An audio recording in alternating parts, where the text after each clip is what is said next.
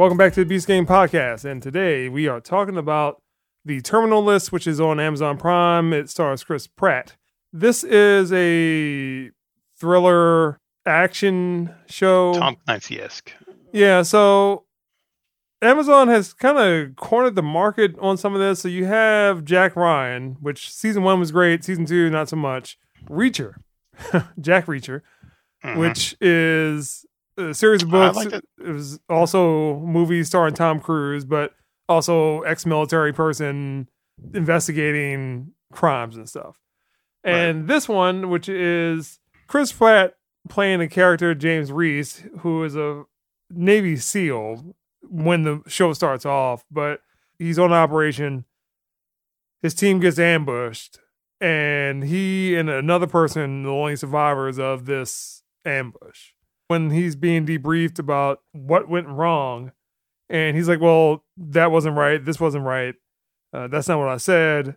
And it's like, well, we have you on tape saying all this stuff. It's like, that's not right. Who has the ability to manipulate all this stuff? So it plays itself as, at least the first couple episodes, is maybe he's having a problem because he's having headaches. He's doing a whole bunch of lucid dreams and stuff. So maybe he's misremembering all this stuff, but then it starts taking off from there. Keith, how did you feel about the Terminal List? I enjoyed it. I liked that they didn't sugarcoat the character. They played the whole, is it in his head? Is he really onto something? Yeah. And kind of the revelation when you find out what's going on and stuff, you kind of like, yikes, okay, this kind of sucks. Things I disliked about it, it wrapped up way too neatly. Yeah, pretty much that last episode was good action. It was good action, but it was just, I understand what you're saying, especially the very, very end of it. Yeah, it was just like, whoop, there we go. We wrapped it up. There we go. This is what happened. This is the bad guy. I'm glad they kept it apolitical. Yeah. There were a few dings at liberals, but in the end, it was a whole mess of people who were at fault and were on the list. The Terminal List was literal in that it was literally a list of people he was gunning for. It's just like, hey, this person somehow should be responsible. I'm going to go get them. They're getting taken out. It's like, no, wait. These people will do worse in jail. No. I'm going to take them out. And they're going to know why I came to take them out. And that's my justice. And you're like, it's kind of dumb, dude. Like, you got the evidence to lock them up. Like, they're not going to survive this. They're not going to escape jail time for this. He's on my list. Termination. Like, okay. You'll understand the last 5 minutes of the show. You're kind of like, okay, it's wrapped up neatly. You're kind of wondering, why are so many people helping this guy out? He had a lot of friends that seemed to conveniently be in positions to help offer him expert help. Yeah. And you're like, well, I mean, starting off with Taylor Kitsch first. CIA Black Ops team. So he's got access to all that. He's ground branch, everybody. He's former SEAL team, of course. You know, he used to be in the teams. So someone he can absolutely depend on in a fight. And he also has access to the latest intelligence. Okay, well, what are you going to do for money? Because you're a lieutenant commander in the Navy. You may be bringing home 6-figure. What are you going to do? Oh, no. He's got a friend of his dad's who happens to be a multimillionaire and who's not currently in. One of the things is that the person that wrote the books, Jack Carr, he was a former Navy SEAL. So, like, some of this is just, it's fantastical, but is technically based in reality, or at least some form of this could happen somehow in a very particular special sense. It could happen. Yeah, well, or if it did happen, this is how he would do it. This is how he would handle things. I think he would have done better if he handled the villains. Like Jai Courtney's in it, and he's playing one of the villains in this thing. Yeah. He's kind of based on that. And he is straight up, you can tell from the time that he's on screen, he is a villain.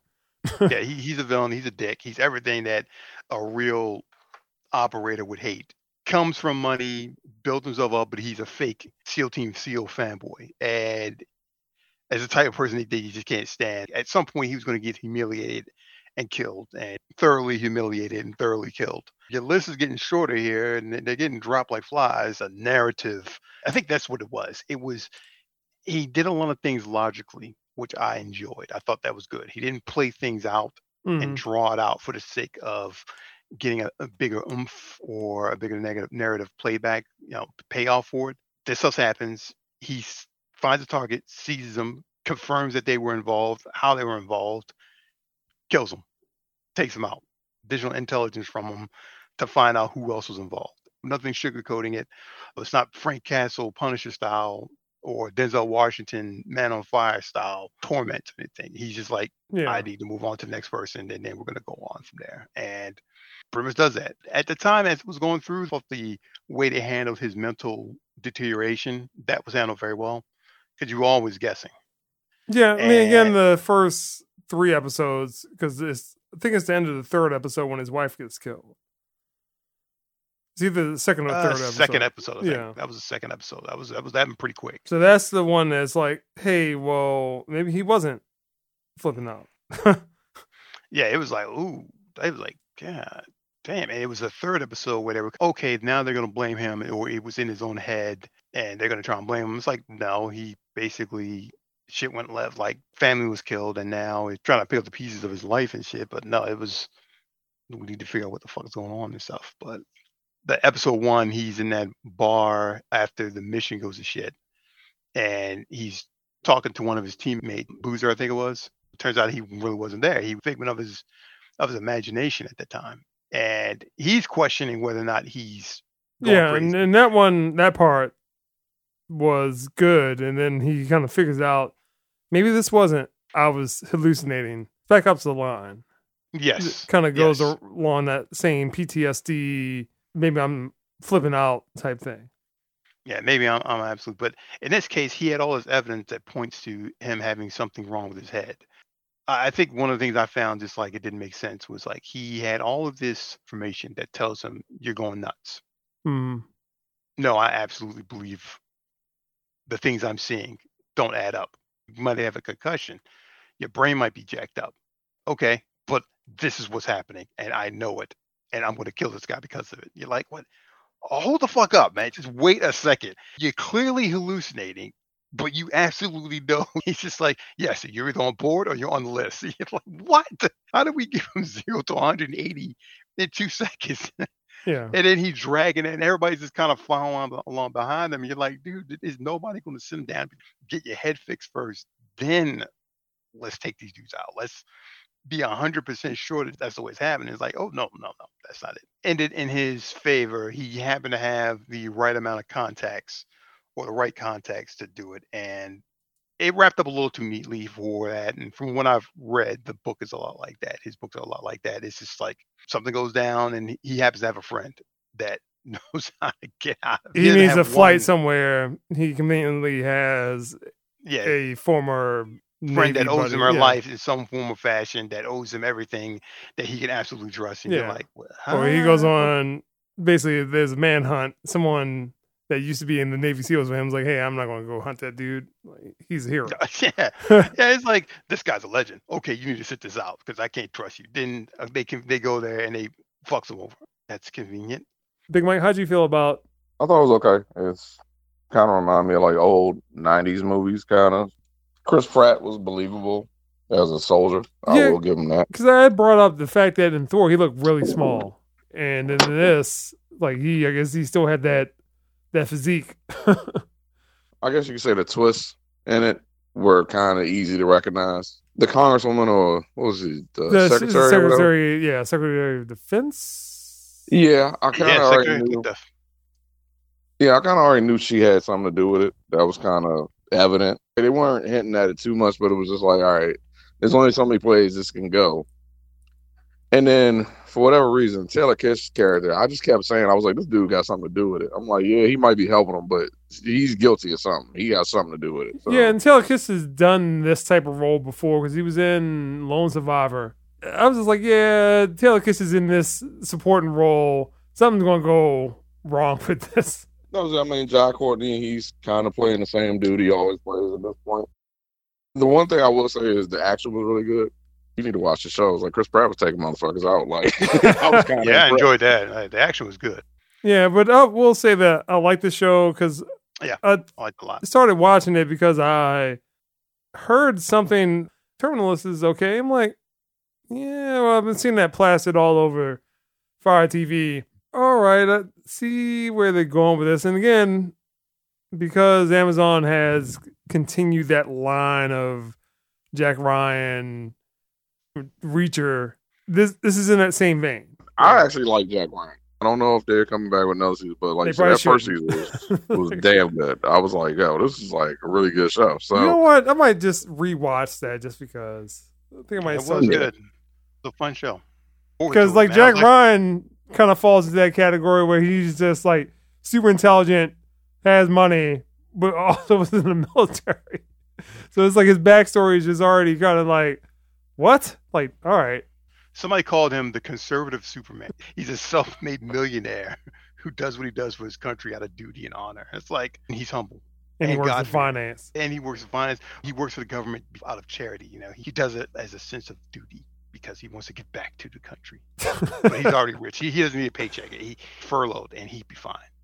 Yeah. It's like what the fuck? Like, no, like every one of these assholes I've met, they're in this for the money, dude. This is their career. After the first episode, because I think really what got me was that people were talking about how much they hate Chris Pratt and they hate the show, The Terminal List.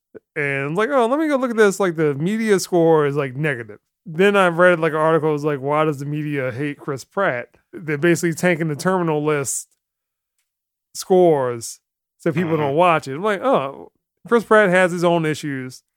The media, and I'm like, it's really unfounded, but I see the bias.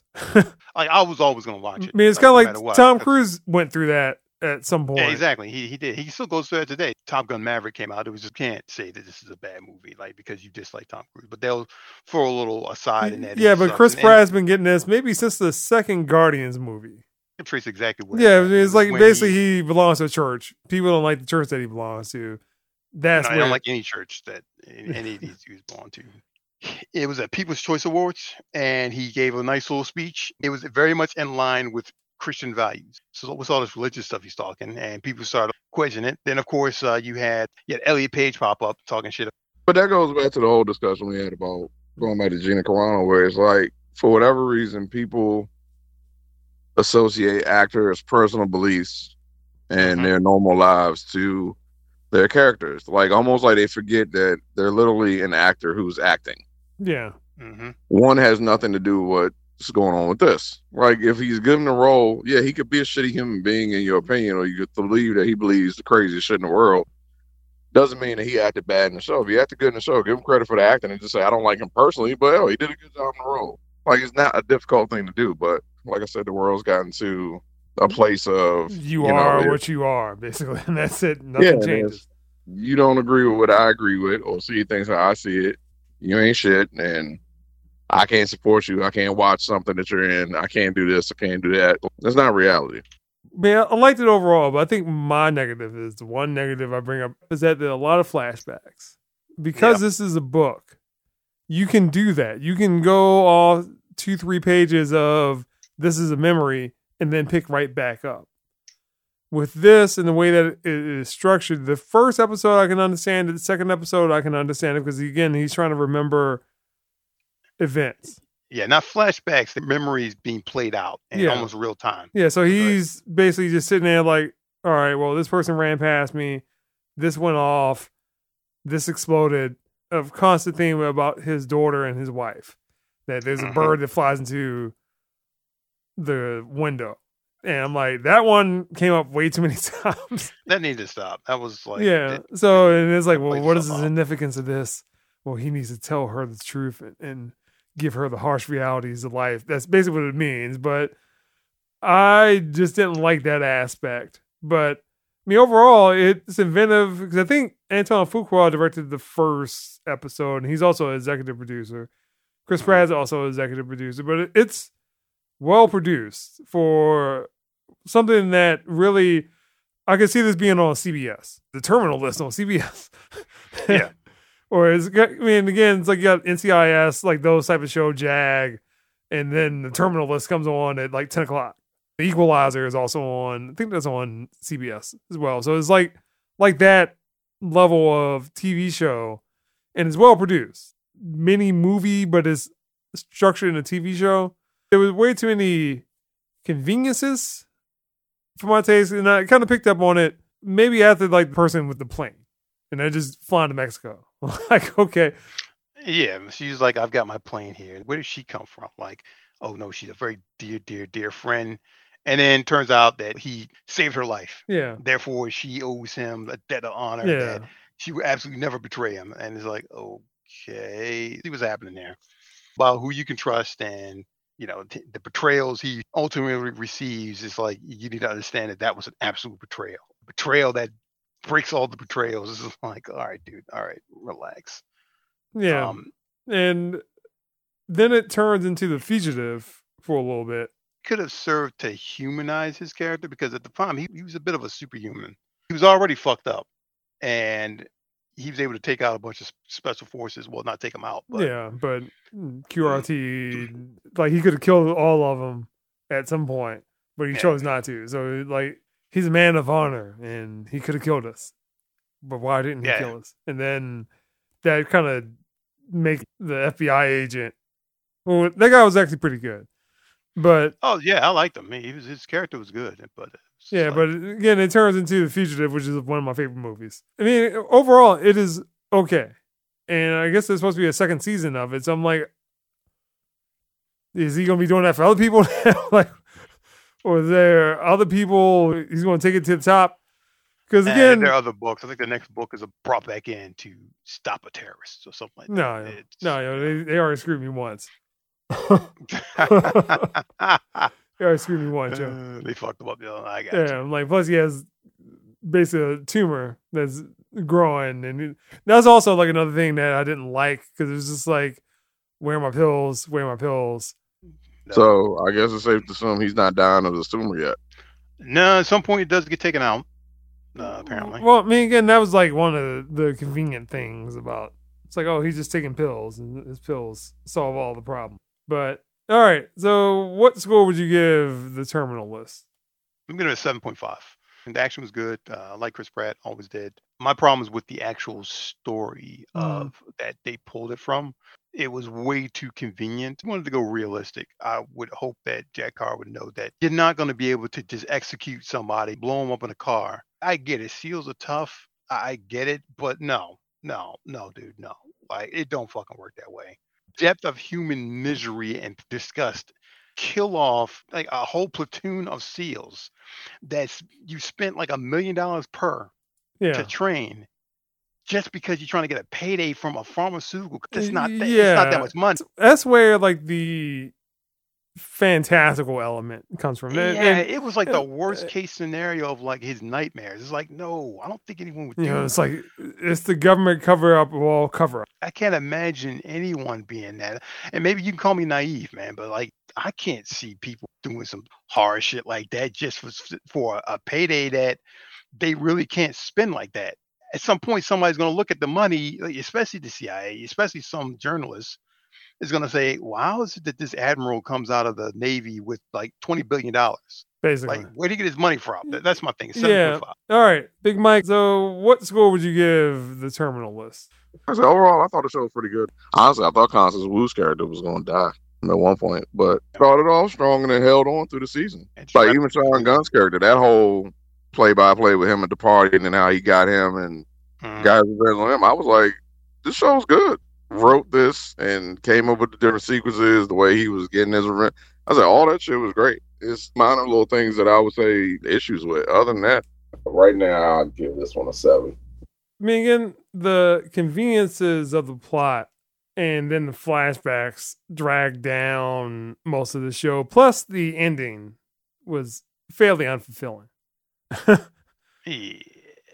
And it's like basically the ending after the ending. The first ending, great.